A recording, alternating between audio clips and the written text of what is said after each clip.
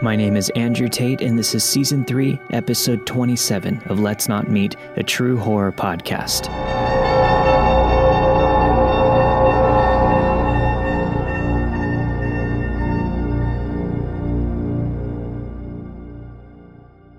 One summer long ago, I worked for a house painting company made of many small franchises preying on college students for underpaid and overworked employees. Said indentured servants/workforce generally returned to school in late August, and the franchise would close until the next summer.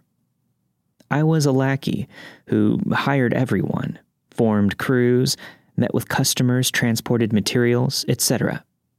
AKA my boss's job, but he preferred, doing nothing. Late in the summer, my boss decided to continue into the fall months so he could make more money while depriving me even further of the will to live. So I had to hire people who were in the painting business, but for whatever reason couldn't find a job with a reputable company and so had no option to work with us. Yay. Enter Jim. Jim was a veteran, about 45 years old, which was far above my usual 18 to 22 hiring demographic, but had impressed me over the phone. As I was essentially painting entire houses myself, or with the skeleton crew until I could scrounge up more workers, I didn't interview him in person, just told him to show up ready to go and meet me and the crew at a job site at 9 a.m. on Monday. Life happens as it does, and I had a family emergency that prohibited me from being there on Monday.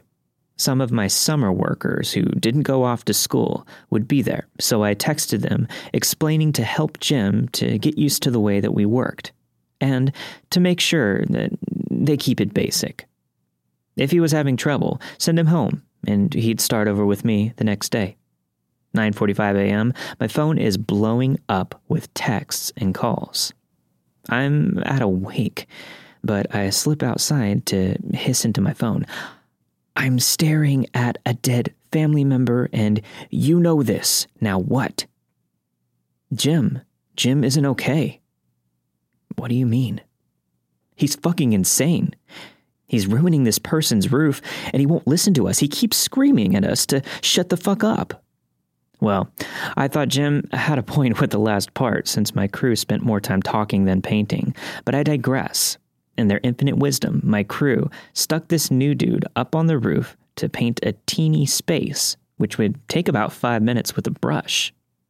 Homeboy pulls out a 9-inch roller and goes to town, swooping the thing up and down like a skateboarder on a half pipe. So the entire black roof area below him was covered in beige paint. I tell them to get him down and send him home. I'll deal with it after the wake. I tell my boss what's going on, and he brushes it off, saying that Jim called him to apologize and tell him to bring his cousin Oscar, a guy who's apparently worked as a painter in a union, to the next job. The boss doesn't consult me, says it's fine, and I have to deal. Great. New job site, new day. I still hate my life. Oscar isn't in a union, but he did work as a painter for over a decade until he was put in jail for armed robbery, a jail stint that he was fresh out of as of a week ago. To Oscar's credit, he was very polite, respectful, and different. Yes, bow before me. I had to speak with him alone before I let him set foot on my job site, and he was completely upfront about his jail time and what led to it, answering my questions that I had asked him. I was convinced, and he did an excellent job. My boss stopped by for the first time in forever and was also impressed with Oscar.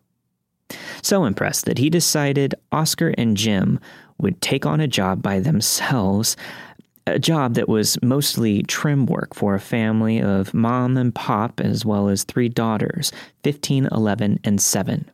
He also decided that he would take care of all the customer interaction, with the exception of me dropping off the extra tall ladder halfway through to reach one ridiculously small but very high piece. Sure, fine.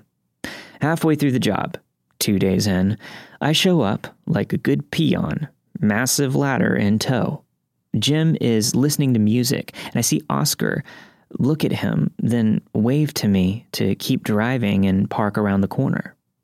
I love me some drama. I don't care about anything anymore, so I do.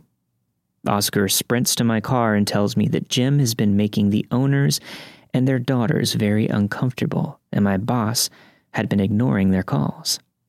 Oscar had told them privately to wait until the day that I came, and he would make sure that I talked to them. I thanked Oscar, told him that I would deal with it right then, and requested he hang around and proceed as if everything is fine, in case I needed his assistance in any capacity. I pulled into the driveway, nodded at Jim, and knocked on the door. I was pulled in almost immediately by a frantic mother. The family was Russian, so I was treated to a bunch of information that I could mostly understand, but the rest was pretty rough. Apparently, Jim had been very opportunistic about his ladder positions, as he worked on the second floor of the house, and they were conveniently always able to see directly into the girls' bedrooms, which he took pictures of on his phone. He also made multiple comments to the girls as they came home from school that were a sizable step over the line of pedophilia, but also freaking football fields past the line of how you speak to a customer or their kids, period. Massively inappropriate sexual innuendos, the works.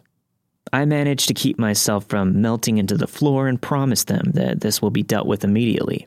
With that, I walk out to confront Jim. I ask if I can use his phone because mine was dead, and after he hands it over, I find almost 100 pictures of the various bedrooms from every angle possible, zoomed in, etc. He sees me open the pictures from his position on the ladder and starts flying down and screaming at me. He launches at me, and Oscar puts himself in between us, yelling at Jim to calm down.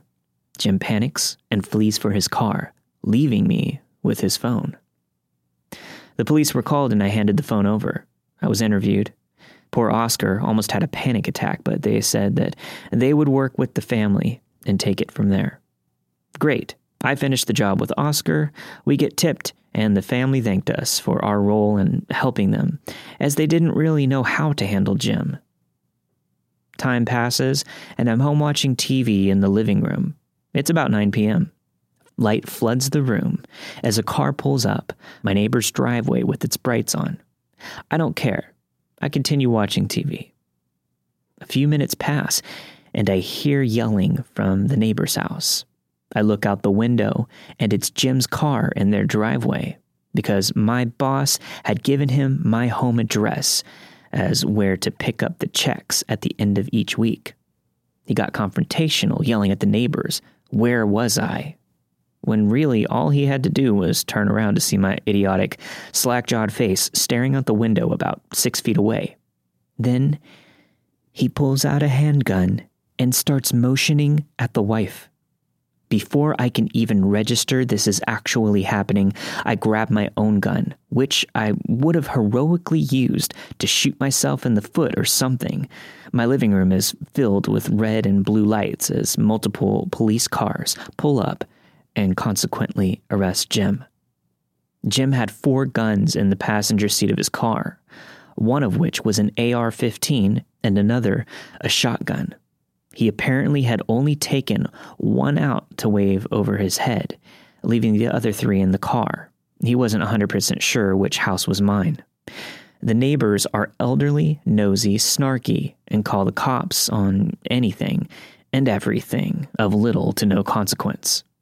They called as soon as the beater car pulled into their driveway, and their knee-jerk 911 reaction saved my life. Let's not meet again, Jim. Also, you suck at painting.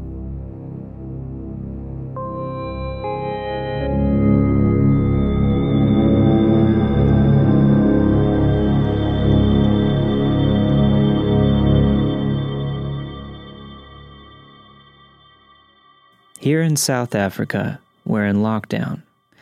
I'm meant to travel for work to Santa Barbara, but since we're under lockdown, I can't go anywhere. So I'm an entrepreneur with a tech startup here.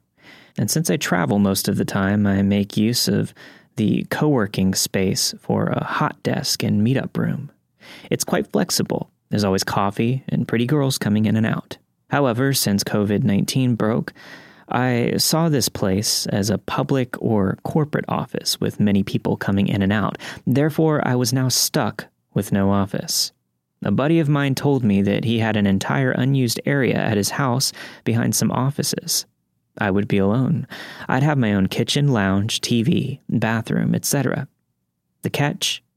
I would have to park on the road. So let me explain the way the road is.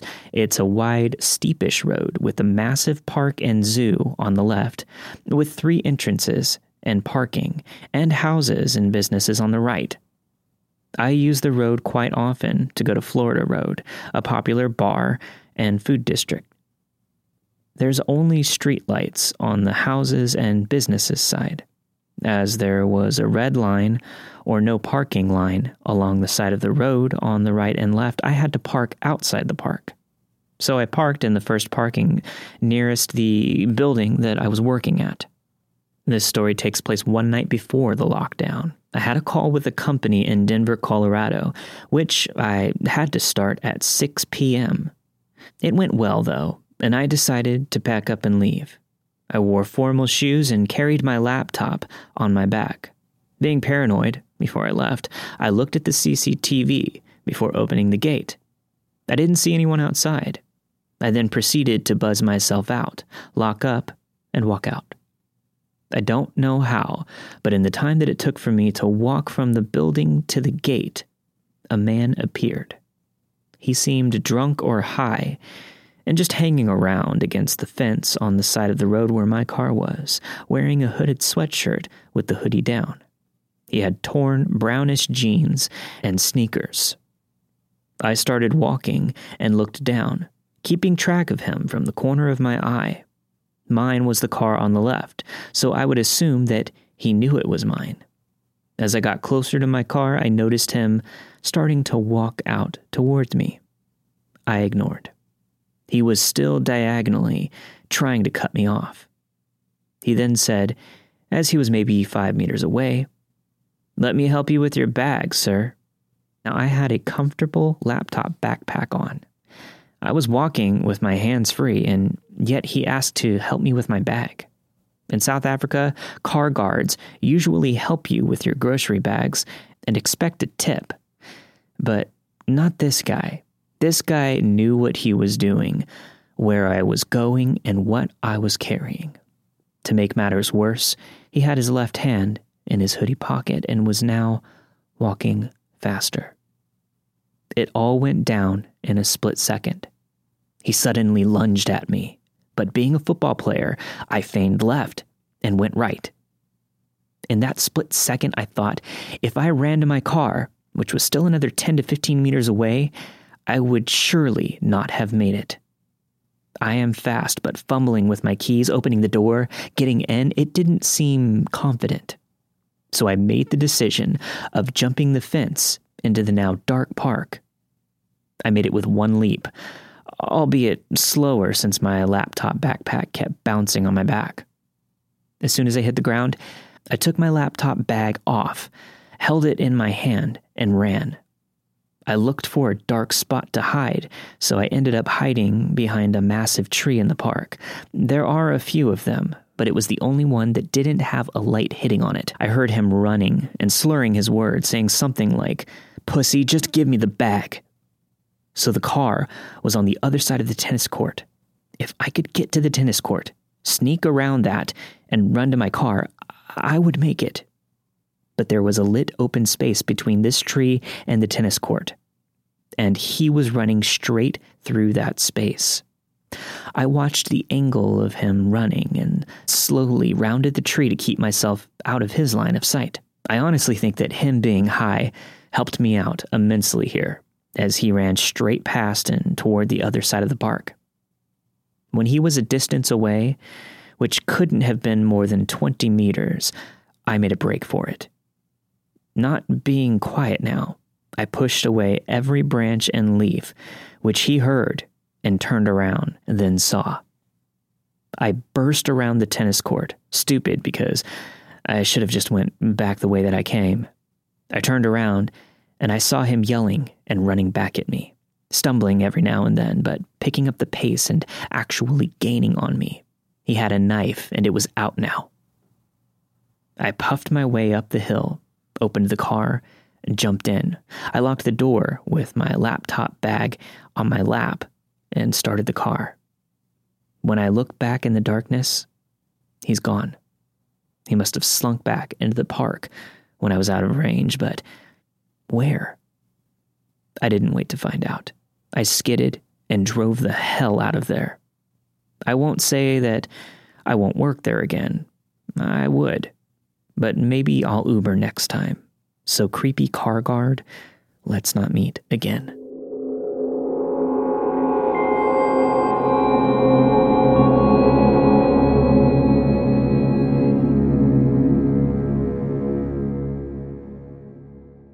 This episode of Let's Not Meet is brought to you by Shudder. Shudder is a premium video service brought to you by AMC Networks, offering an unbeatable selection of expertly curated horror, supernatural, and thrillers, all uncut and commercial-free, with exclusive and original titles that you won't find anywhere else. You can stream all these thrillers, horror, and suspense for $5.99 per month or $56.99 per year. Shudder has the largest and fastest-growing human-curated selection of thrilling and dangerous entertainment. It's called the Netflix of horror for a reason. You'll have unlimited access to stream ad-free on all your favorite devices like your Xbox, your Amazon Fire TV, Apple, iPad, Apple TV, pretty much anything that you can stream on. Shudder has a unique collection of exclusives and original films and series, horror classics, and blockbuster hits. I've been going through their Giallo collection, as well as other foreign horror movies from the 80s. I recently finished watching Demons and Demons 2, two of my favorite movies, back to back. Highly recommend it. I'm also really excited to check out their new series, Cursed Films, because I'm a behind-the-scenes horror movie nerd. Get started streaming the best horror, thriller, and supernatural content today. Shudder's expertly curated collection includes titles like the acclaimed Tigers Are Not Afraid, One Cut of the Dead, Revenge, and the Creepshow TV series produced by Greg Nicotero, which I've talked about plenty of times here on the show. To try Shudder for 30 days for free, go to Shudder.com and use promo code LNM. That's SHUDDER, Shudder. Shudder.com and use promo code LNM to start your free trial today. Now back to the show.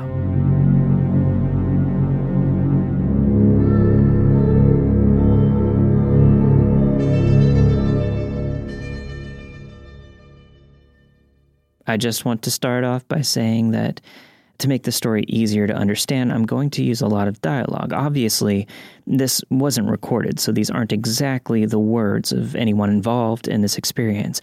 I'm just trying to tell it as best as possible, and I think it'll benefit you and I if I use a lot of quotes.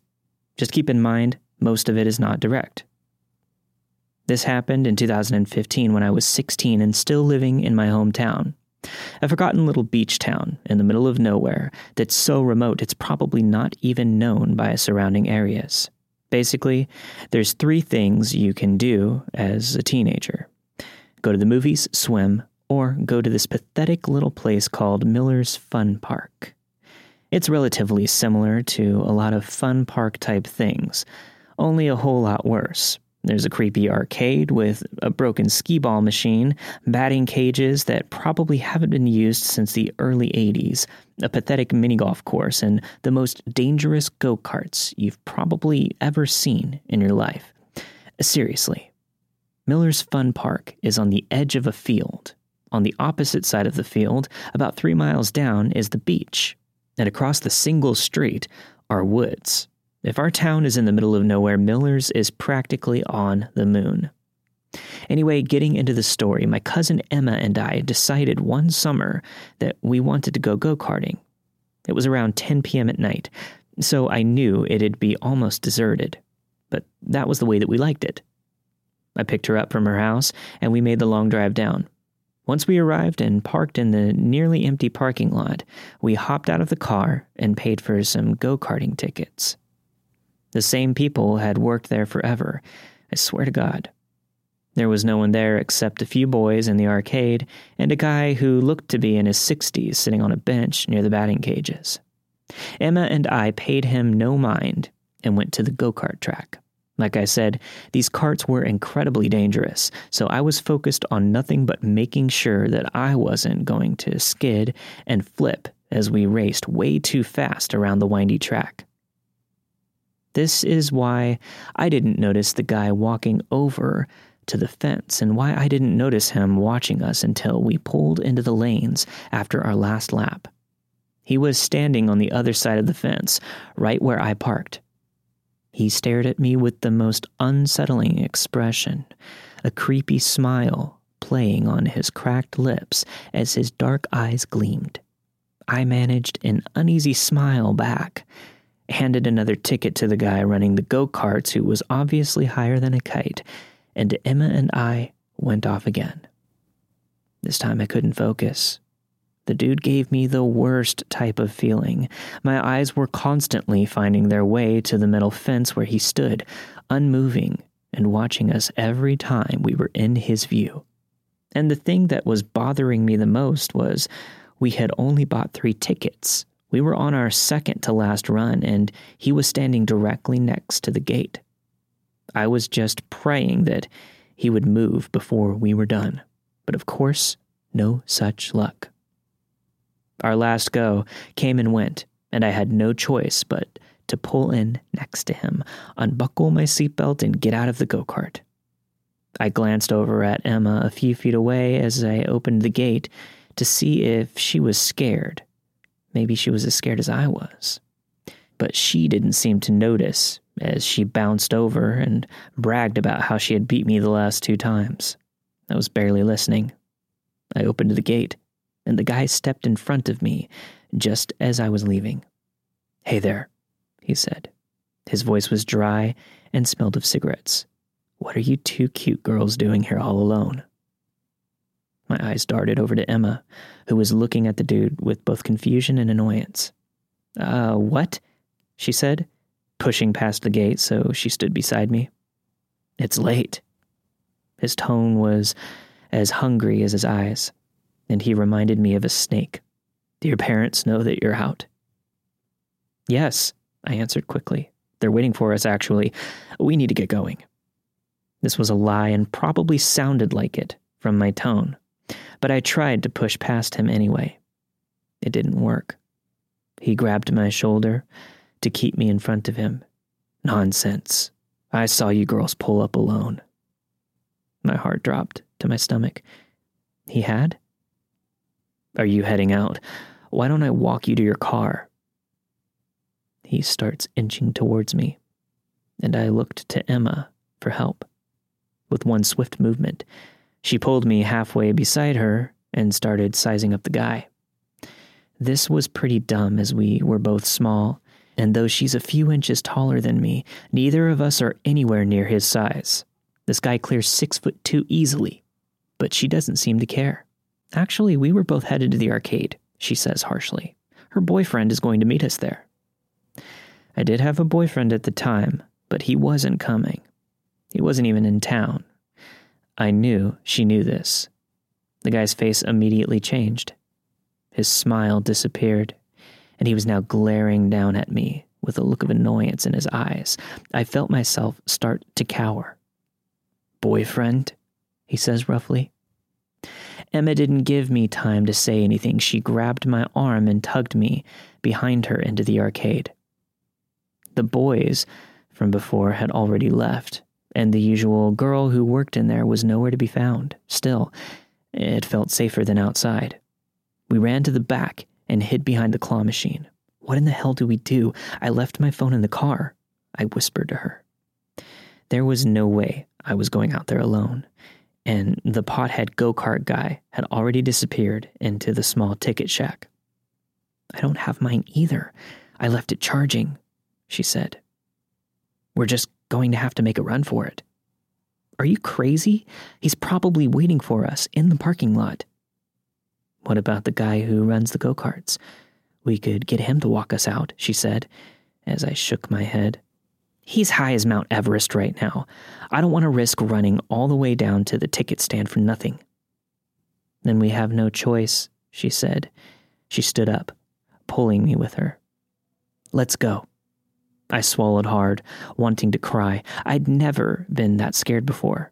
There was something so wrong about that guy. We made our way to the arcade, looking around to see if he was nearby. The park was now absolutely deserted. Emma practically had to drag me to the exit. I was looking every direction every second, waiting for the guy to come out of the woods or something and just pounce us at any second. But he didn't. Everything was still. "Get your keys out," Emma instructed, and I pulled them from my pocket. We were about 20 feet from my car when I stopped dead in my tracks. "What?" she whispered. I stared at the car, keys in hand. I had never locked it. "I never locked the car, Emma." "What?" "I didn't lock it. What if—" I trailed off, but she knew what I was saying. She started inching towards the car, and I grabbed her arm to stop her, but she pulled away. "I'm just going to peek. If I say run, you run." Her voice was quiet. I nodded shakily. She eventually made it close enough to see inside, but by the way that she was squinting, I knew that it was too dark to make anything out. My heart was beating out of my chest. What if he was in there? What if he jumps out? Or what if I get in and he tries to choke me, like in the movies? All these thoughts almost drown out unmistakable sounds of shoes slamming against pavement. My head whipped around instantly, and there he was, sprinting at us, full speed out of the woods.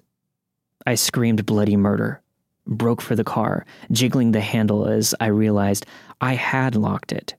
Emma was already on the other side, screaming at me to unlock it. I fumbled with my keys, but managed not to drop them as I unlocked the door, flung it open, and practically threw myself inside.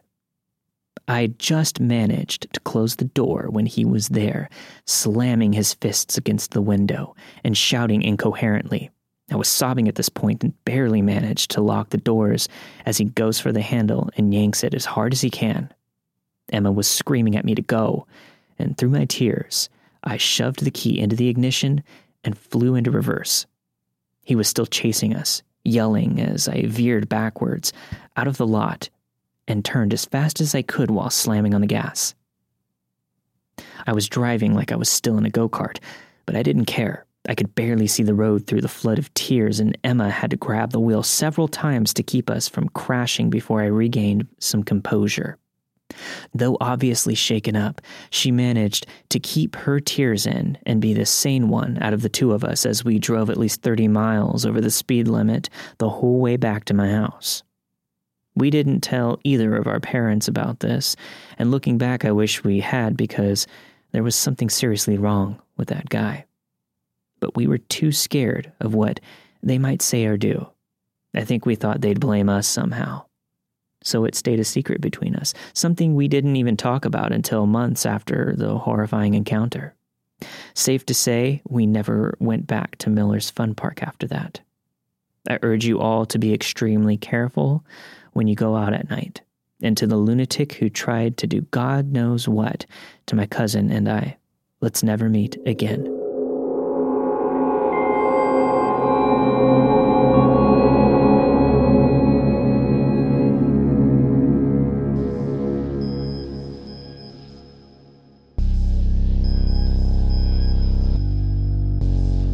Thanks for listening to this week's episode of Let's Not Meet, a true horror podcast. This week you have heard Paint the Town Red.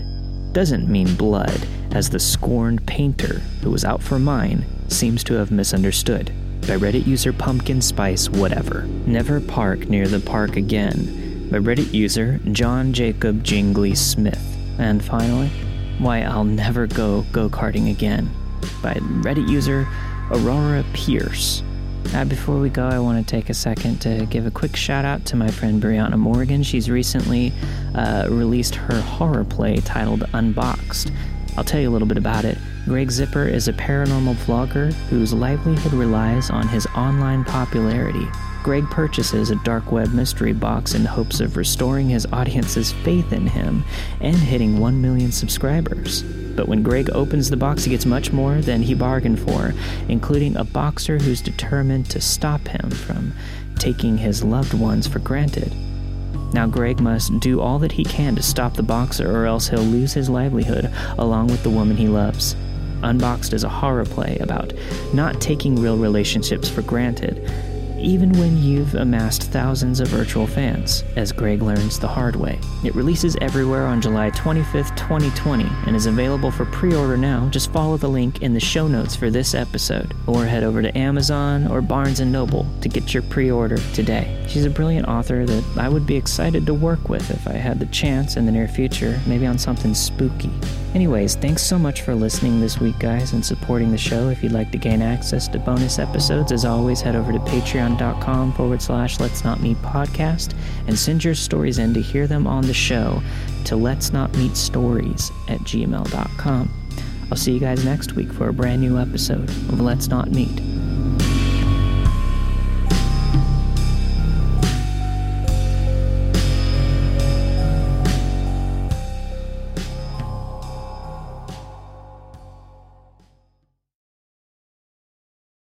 We begin today's meditation with a few sipping exercises to remind us a little treat can go a long way.